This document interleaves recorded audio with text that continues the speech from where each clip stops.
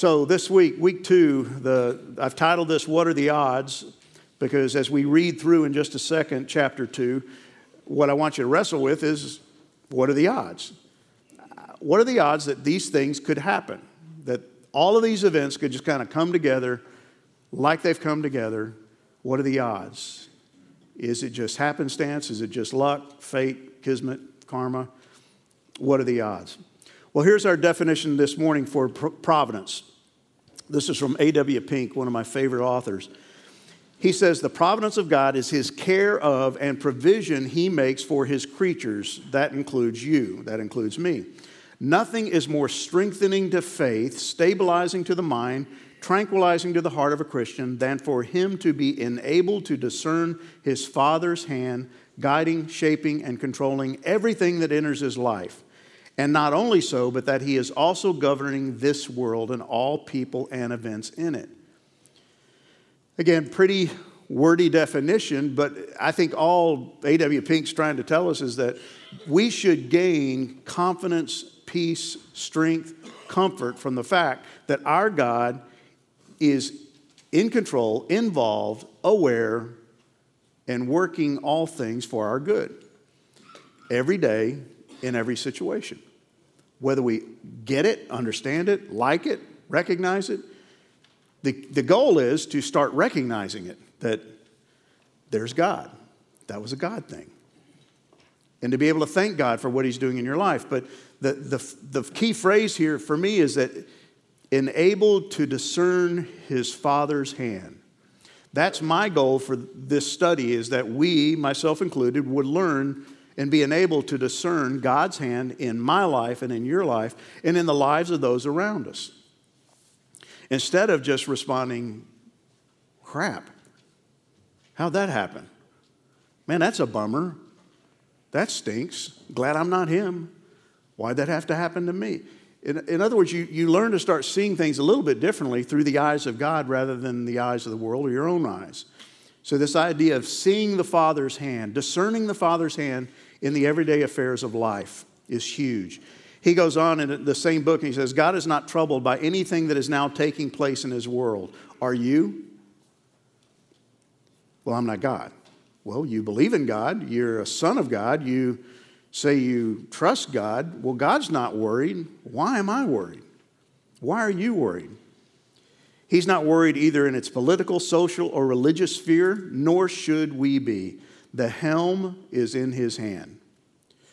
Now, I hope you see that kind of a belief, that definition, if we embrace it, if we believe it, will change the way we view the affairs of life, the things that take place in life. Politics, for instance. If God's in control, if God has the helm firmly in his hand, we can trust him. That doesn't mean everything's going to go right. That doesn't mean the next 4 years is going to be a wonderful time here in the United States. It doesn't guarantee anything of that nature. It just guarantees that whatever happens, our God is in control, not troubled, not worried, not caught off guard, not up in heaven wringing his hands going, how in the world did this happen? And it will change how you view life, how you handle the affairs of life. So let's read chapter 2. This story is going to get better and better as we read along. Better being probably an inappropriate term to describe it, but it gets more interesting, I can give you that. So chapter 2, verse 1, you can read it on page 23 if you want to use the same version I'm reading from, the ESV. It says, after these things, when the anger of King Ahasuerus had abated, now remember, he had had a 187-day binge party, feast, festival, drinking, wine, food, and at the end of it, he invited his wife, he commanded his queen, Queen Vashti, to come before him. He wanted to parade her before all of his drunken guests. She refused. He goes to his advisors. They say, get rid of her, fire her, make an example of her. The text tells us he was merry with wine after 187 days. He agrees with them. It pleases him. He fires her. Now, here's the after effect. Everybody wakes up, right? Everybody has to sober up at some point. Well, he sobers up. When the anger of the king Ahasuerus had abated, he remembered Vashti and what she had done and what had been decreed against her. He's the one who decreed it. Then the king's young men who attended him said, let beautiful young virgins be sought for the king. Now, what it doesn't say here, but I think is inferred, is that he remembered what he did and what he had decreed, and I think he regretted it. Oops, I did something really stupid. I just got rid of probably the most beautiful woman in the kingdom. And his young men sense it, and so they come to him, and they come up with this great idea. Now, all of us would love to have advisors like this, right? Let beautiful young virgins be sought out for the king, and let the king appoint officers in all the provinces of his kingdom to gather all the beautiful young virgins to the harem in Susa, the citadel, under custody of Hegai, the king's eunuch, who is in charge of the women. Let their cosmetics be given them, and let the young woman who pleases the king be queen instead of Vashti. And I love this next line. It's such an understatement. This pleased the king, and he did so. What red-blooded American male or Persian male would not be pleased by that suggestion? Yeah, gather every good-looking woman in the country and bring her here, and you choose the one you want. Now there was a Jew in Susa. One of the things I want you to do as we read through this, look for all the words that have to do with time, references to time, like when, after, now. There's a ton of them, and I think it's critical to the passage. Now there was in Susa a Jew in the citadel, whose name was Mordecai, the son of Jair, son of Shimei, son of Kish, a Benjamite. That's going to become important as we move along, who had been carried away from Jerusalem among the captives, carried away with Jeconiah, king of Judah, whom Nebuchadnezzar, king of Babylon, had carried away. In other words, he was part of the dispersion. He was part of the group that got taken captive by Nebuchadnezzar when he took over Judah. So it goes on. He was bringing up Hadassah, that is Esther, Hadassah being her Persian name, Esther being her Hebrew name, the daughter of his uncle, for she had neither father nor mother. The young woman had a beautiful figure and was The young woman had a beautiful figure and was lovely to look at. And when her father and her mother died, Mordecai took her as his own daughter. He adopts her. So when the king's order and his edict were proclaimed, and when many young women were gathered in Susa, the citadel, in custody of Hegai, Esther also was taken into the king's palace and put in custody of Hegai, who had charge of the women. And the young woman pleased him and won his favor. That's going to come up again. So here she is. She's a Jew. She's been adopted by her cousin. She's living with him. The edict goes out. Everybody's gathered. They didn't seem to just gather Persians. They gathered Persians, Jews, anybody who lived in the kingdom who was female, single, virgin, and it was good looking. They just took them all. And she was taken up in the mix. He quickly provided her with cosmetics and her portion of food, and with 7 chosen young women from the king's palace, and advanced her and her young women to the best place in the harem. Esther had not made known her people or kindred, for Mordecai, her cousin, had commanded her not to make it known. In other words, she didn't let anybody know, including Hegai, the eunuch, and the king, that she was a Jew. And every day Mordecai walked in front of the court of the harem to learn how Esther was and what was happening to her. Now when the turn came for each young woman to go into King Ahasuerus, after being 12 months under the regulations for the women, since this was the regular period of their beautifying, 6 months with oil of myrrh and 6 months with spices and ointments for women, when the young woman went into the king in this way, she was given whatever she desired to take with her from the harem to the king's palace. Most commentators believe what this is saying is that what she took with her was something to help please the king sexually. Okay? Here's what I want you to wrestle with as you read this story, and we kind of talked about this last week. Do not make Esther a heroine. Don't make Esther into this icon of virtue, because what is about to happen in this story that we sometimes read and gloss over is that Esther is going to go into the king to do what? Play chess? Discuss a book? Hey, have you read this book? It's really good. You want to watch a movie? No, she's going into the king to satisfy him sexually. Now, I already know, what do we know about Ahasuerus? This guy can party with the best of them. I think he is a guy who is obsessed with pleasure. He's bringing all these women in. putting him in his harem. And here's what the reality is. Esther's going to win this contest. It doesn't tell us how she won it, but it's pretty clear that she won it because she pleased the king more than all the others. What happened to all the other girls who lost? Did they go back home? No, they stayed in the harem. What was their job in the harem? To go please the king whenever he wanted one of them. See, this guy wasn't choosing one, he was choosing many. She just happened to be the favorite. She became the queen, but he had a whole harem full of other women he used whenever he wanted. There's sexual references all throughout this passage, and yet she's a Jew, and she's not supposed to marry outside the Jewish faith. So there's all kinds of stuff going on in this passage that are really uncomfortable if you start digging. So she goes in. Well, it goes on. It says, in the evening she would go in, and in the morning she would return, talking about any of the women who were going in to please the king. She would go back to the second harem in custody of Shezgaz, the king's eunuch, who was in charge of the concubines. She would not go into the king again unless the king delighted in her, and she was summoned by name. So basically the scenario is this is a contest of sorts where the king, night after night, has a different concubine, a different woman brought in, a virgin, young girl, has sex with her, sends her back. Next night it's a new one. If he liked that one, he'd bring her back again. But he's making a decision to find a queen. A decision I would think he would put off for quite some time, just because it's a fairly fun contest for him. But that's not what's going to happen. When the turn came for Esther, this is where it gets important, the daughter of Abihail, the uncle of Mordecai, who had taken her as his own daughter to go into the king, she asked for nothing except what Hegai, the king's eunuch, who had charge of the women, advised. Now Esther was winning favor in the eyes of all who saw her.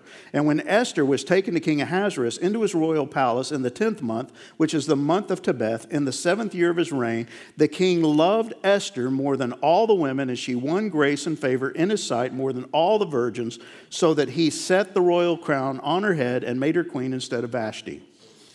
Then the king gave a great feast for all his officials and servants. It was Esther's feast. He also granted a remission of taxes to the provinces and gave gifts with royal generosity. Now when the virgins were gathered together the second time, Mordecai was sitting at the king's gate, which this is a change of scene here. Esther has not made known her kindred or her people, as Mordecai had commanded her, for Esther obeyed Mordecai, just as when she was brought up by him. In those days, as Mordecai was sitting at the king's gate, Bigthan and Teresh, we heard their names in chapter 1, two of the king's eunuchs who guarded the threshold, became angry and sought to lay hands on King Ahasuerus. And this came to the knowledge of Mordecai, and he told it to Queen Esther. Esther told the king in the name of Mordecai, and when the affair was investigated and found to be so, the men were both hanged on the gallows, and it was recorded in the book of the Chronicles in the presence of the king. Whew. Man, there's a lot of stuff going on in this chapter, right? A lot of different things. We're introduced to two new characters, okay? Esther and her cousin Mordecai, both Jews, both living in Persia. Esther gets swept up into this edict that's bringing in all these women to try out to be the new queen. Mordecai, we're going to find out, is actually sitting at the king's gate, and we'll discover what that really means. But you've got these two new characters introduced after chapter 1. Chapter 1 was all about who? King Ahasuerus, powerful, wealthy, influential, to be feared. And now here come these two unknown, kind of just nobodies, Mordecai and Esther. But their life is going to be radically changed. And as I said, as we read through this, if you look for all the references to time, like now, when, then, after, there's a ton of them. And it starts out in verse 1, after these things. Chapter 2 is going to kind of produce a whole bunch of coincidences, things that just kind of happen. She gets chosen. You know, the edict gets announced, she gets chosen, she ends up in the harem. Mordecai's at the king's gate. He just happens to be there when these two guys plot the king's assassination. All these coincidences are taking place. But there's a huge emphasis on timeliness. And then, at this time, When, over and over again, you see these words, and it's trying to let you know something is happening behind the scenes. After the setup of chapter 1, now some things are beginning to kind of spin into place. Verse 5 says, there was a Jew. Now, there were a lot of Jews living in Persia at this time. Most of the Jews never returned to the land of Canaan, the promised land. They never went back under Ezra, Nehemiah, Zerubbabel. They stayed in Persia, but it says, now there was a Jew in Susa, whose name was Mordecai. And as we read just a second ago, he was a Benjamite. And that's going to become very, very important as we move through the story. He's bringing up Esther, his cousin, whose parents happened to die. Isn't that interesting? So all these things are starting to fall into place. She was beautiful, lovely. Isn't that interesting? She could have been ugly, but she wouldn't have been chosen had she been ugly. She was beautiful. And the king's order and his edict was proclaimed. And then it goes, when the time came, when the turn came for each of these women, we don't know how many women were chosen, but it was probably in the hundreds, if not thousands, we don't know. But each one of them got their chance to go into the king. And when it came time for her, that's important. Because one after the other, these women are coming in. And every one of them, guess what, wants to be queen. And I think the reference to they took things with them, I think they were going overboard to find things to please the king, whether it was what they wore, what they brought with them, things to pleasure him, please him, whatever it was. Everybody's competing to become queen. And the king's got a hard decision to make. And as I said, I think he's going to prolong it as long as he can. When the turn came for Esther, she goes in. We're not told what happens, but you don't have to. Well, don't use your imagination. Okay, just don't go there. But you know something happened. She went into the king, and they didn't play chess. And the king loved her more than all the others.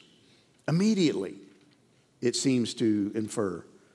She goes into the king. And basically, I don't know how many were before her and how many were after her, but he basically stopped the contest and said, you're it. You're the one. She found favor. She pleased him. And then he gave a huge feast in her honor. He chose the queen. Now think about that. It just so happened, Esther's parents die. Her cousin Mordecai adopts her. The king has a feast for 187 days. He comes up with an edict. He fires his queen. He's recommended to have this beauty contest, for lack of a better term. And Esther, this unknown Jewish girl, gets sucked up into the whirlwind of that. She gets chosen to be queen. And her cousin is there nearby. And we're going to see he's more than nearby. He's at the king's gate. All of this is not just coincidence. There's something going on behind the scenes, right? There's some planning going on that this is not just kind of happening. There's a plan in place that someone is working, and it's all coming together in a seamless fashion. Now, you could read this and not say that and not reach that conclusion, and you could read this and just go, well, man, what an interesting story. Isn't that interesting how that all came to place? What a lucky girl she is. Well, really, as a Jewish girl, she's not really lucky at all. Because she is violating a number of Jewish commands and laws of God that she should not be doing. Eating the king's food, associating with pagans, having premarital sex with a pagan, and then ultimately marrying this pagan. All these things are against the law of God, and yet here she is. And while there's a seeming randomness to all of this, it ain't random at all. And again, I've read the story, and hopefully you've read the story, and you can make that same conclusion. But have you not read the story, you're gonna find out as we move through this, there's no randomness in any of this. What appears to be randomness is actually the sovereign hand of God planning and moving everything along. But again, as the title of this lesson is, what are the odds? What are the odds of all this happening? I'm not a gambler. I don't even understand odds and how they do all that. But I'm smart enough to know that the odds for all this happening is really, really high. It's just impossible. It's off the charts impossible for all these things to just happen. Happenstance, luck, fate, kismet, karma, whatever you want to call it. God is involved. And so you got Esther, you got Mordecai. Who is this guy? We don't know a lot about Mordecai other than that he's a Jew living in Persia. He's part of the diaspora. He's part of that group who was taken captive by Nebuchadnezzar into Babylon, and then the Babylonians got defeated by the Persians, and so he ends up living under Persian rule. But one of the key things is that he's a Benjaminite.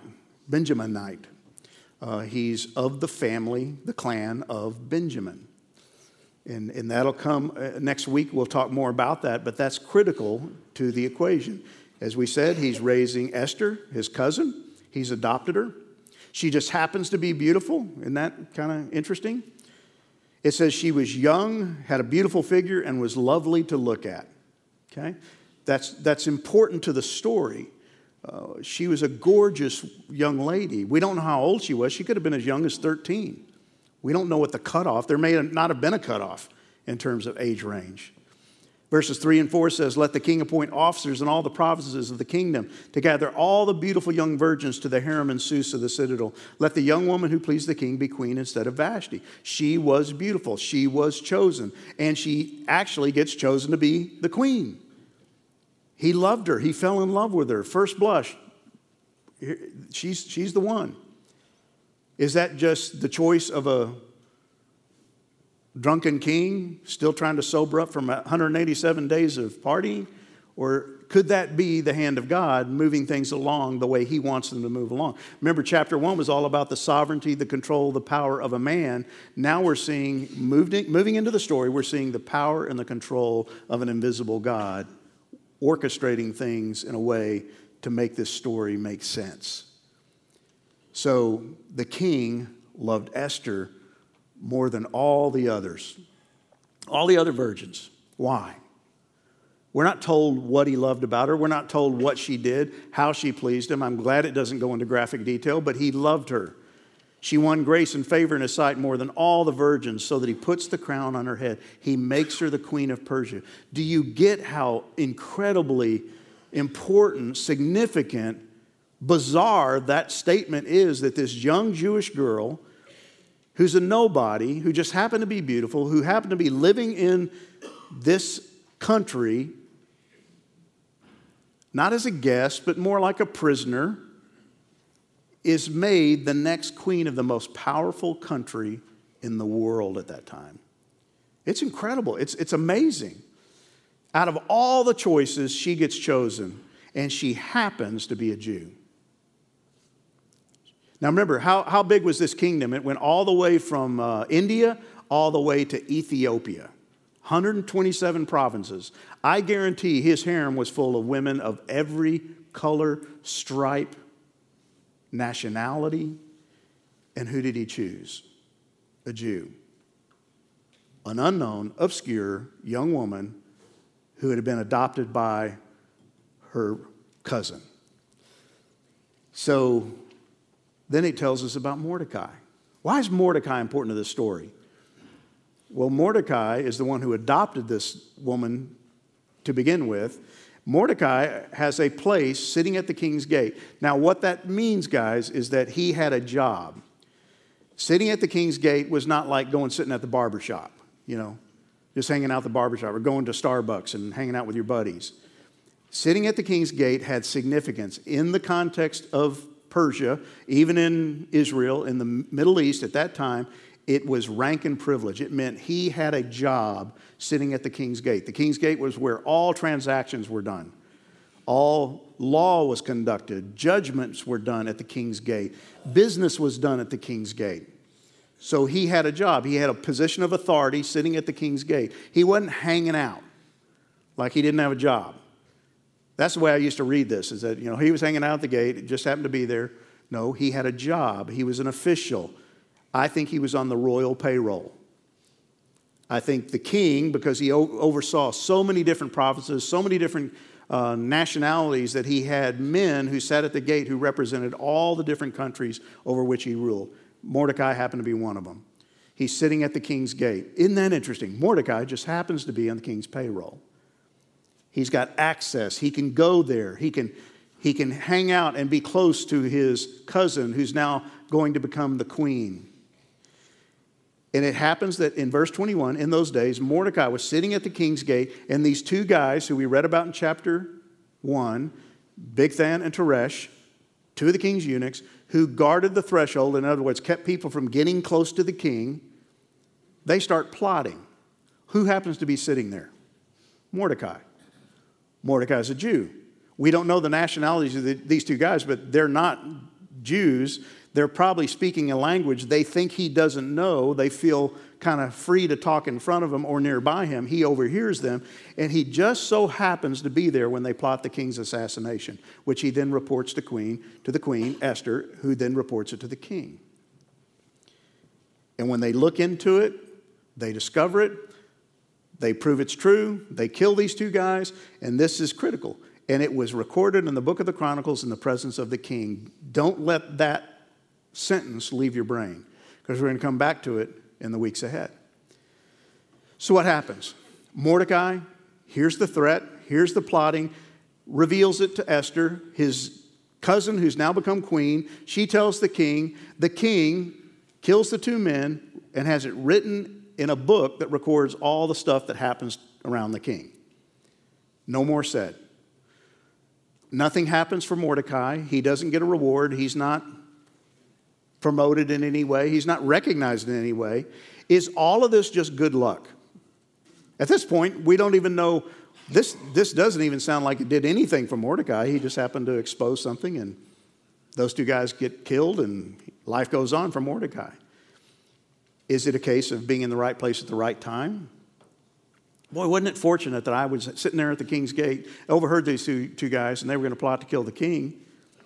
And I was able to save the king's life by telling Esther, who then told him. And it just so happened that Esther is my cousin, and she just happened to be crowned queen. And see all this, it's just not happenstance. And if you're a believer, and this was written for Jews, they were the audience who read this letter, who read this book, they would read that and go, that's God. That's got to be God. A third grader, a Hebrew third grader would read that and go, that's God. God's doing that. Even though his name's never mentioned in the book, they would have read it and known God's in the book. We need to read it and go, that's God. All of this is God. God is at work. And I want to go back to, we read this passage last week. These are the words of Mary. When she was told she was going to have Jesus Christ, the Messiah, she's a virgin who's pregnant, and she responds, and listen to what she says. The Mighty One is holy, God, and he has done great things for me. He shows mercy from generation to generation to all who fear him. His mighty arm has done tremendous things. He has scattered the proud and haughty ones, and he has brought down princes from their thrones and exalted the humble. This is Mary, a young virgin girl who's become pregnant by the Holy Spirit, which is going to lead to the virgin birth of Jesus Christ, the Messiah, the Savior of the world. This is her view of that event. We've got another young virgin girl, well, no longer a virgin girl. She started out as one, but she's now living in a pagan land. She's now the queen, and she and Mordecai are going to see the hand of the Mighty One, God Almighty, step into their world, step into their life, and do some incredible things, and bring down a prince. And we're getting ahead of the story, but all of this is the hand of God. This is the sovereignty of God. And guys, I know that's probably a no-brainer for most of us in the room. At least I hope it is. You're going to get tired of hearing me saying it, that God is in control and God is at work behind the scenes.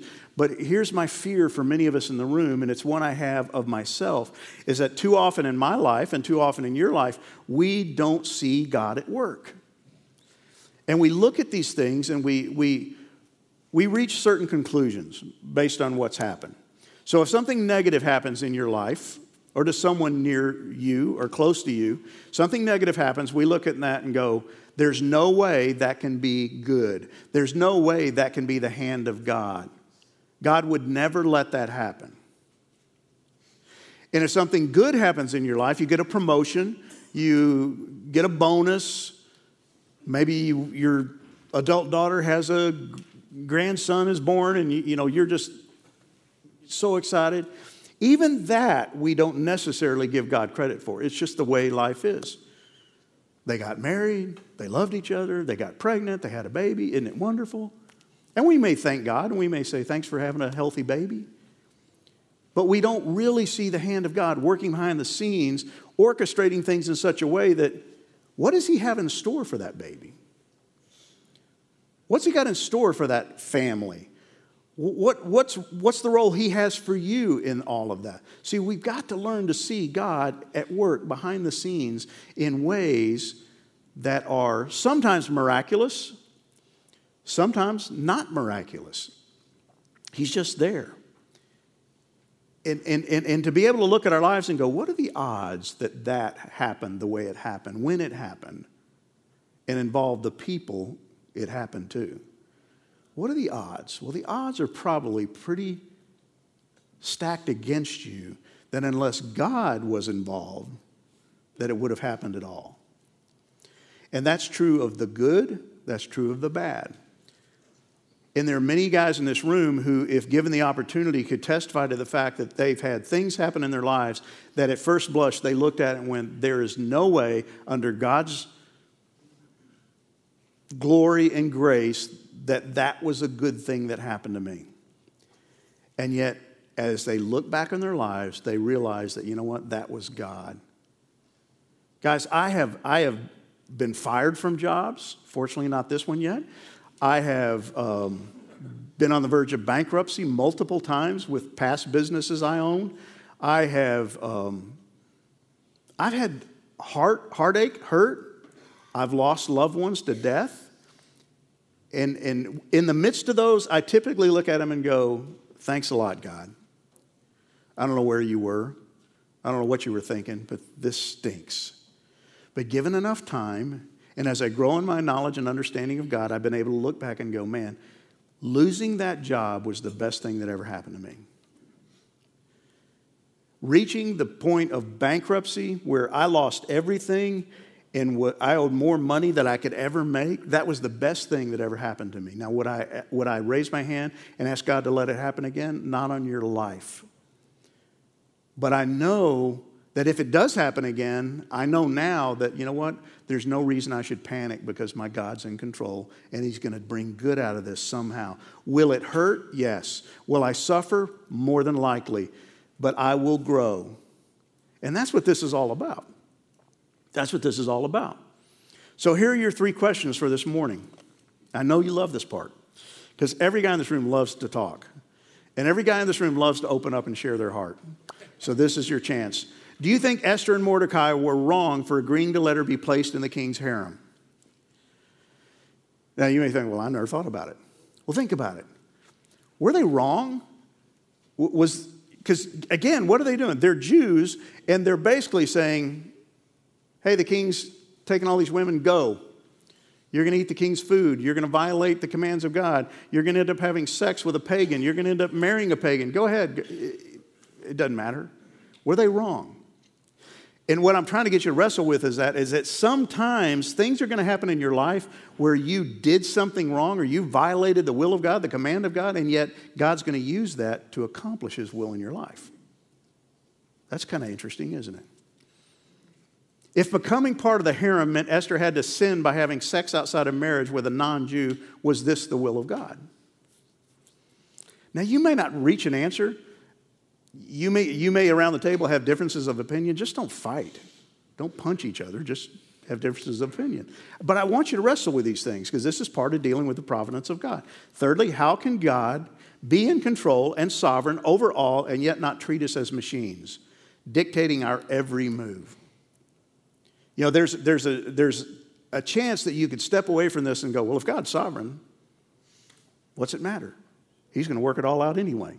So I'm just going to live my life and have fun. where does your responsibility lie? Even though God's in control, do you have some responsibility? Did Esther have responsibility?